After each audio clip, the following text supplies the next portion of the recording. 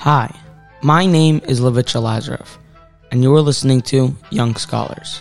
This week's parsha is Vayakol Pekudei.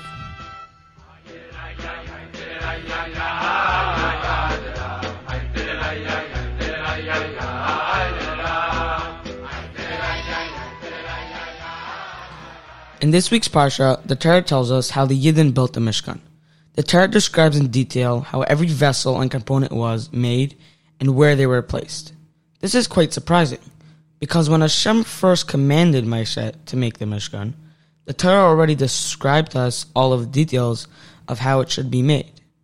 Why in our parsha, when the Mishkan is actually being built, does the Torah have to repeat all the details again? There actually is another place in Torah where we also find that the Torah repeats itself. When Eliezer, the servant of Amram, is looking for a wife for Yitzchak, the Torah tells us how Hashem guides Eliezer to find Rivka. Eliezer davens that Hashem show him a sign, and Rivka then comes and gives both Eliezer and all of his camels to drink.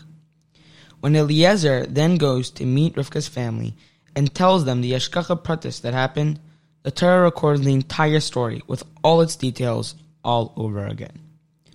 Rashi explains that the reason the Torah repeats all the details over again, although it has already been mentioned than before, is to show how important stories can be.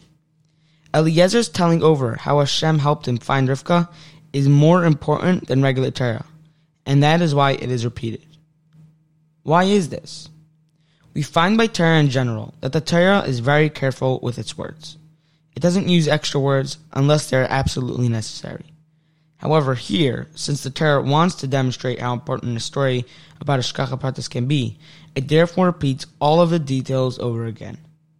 This is because stories about Tzaddikim and Hashgacha Pratis give a life to our Avodas Hashem. The same is true with the repetition in our parsha. The Torah wants to show how important the Mishkan was to the Yidden, being that the Mishkan is the place where the Yidden were able to feel Hashem's presence.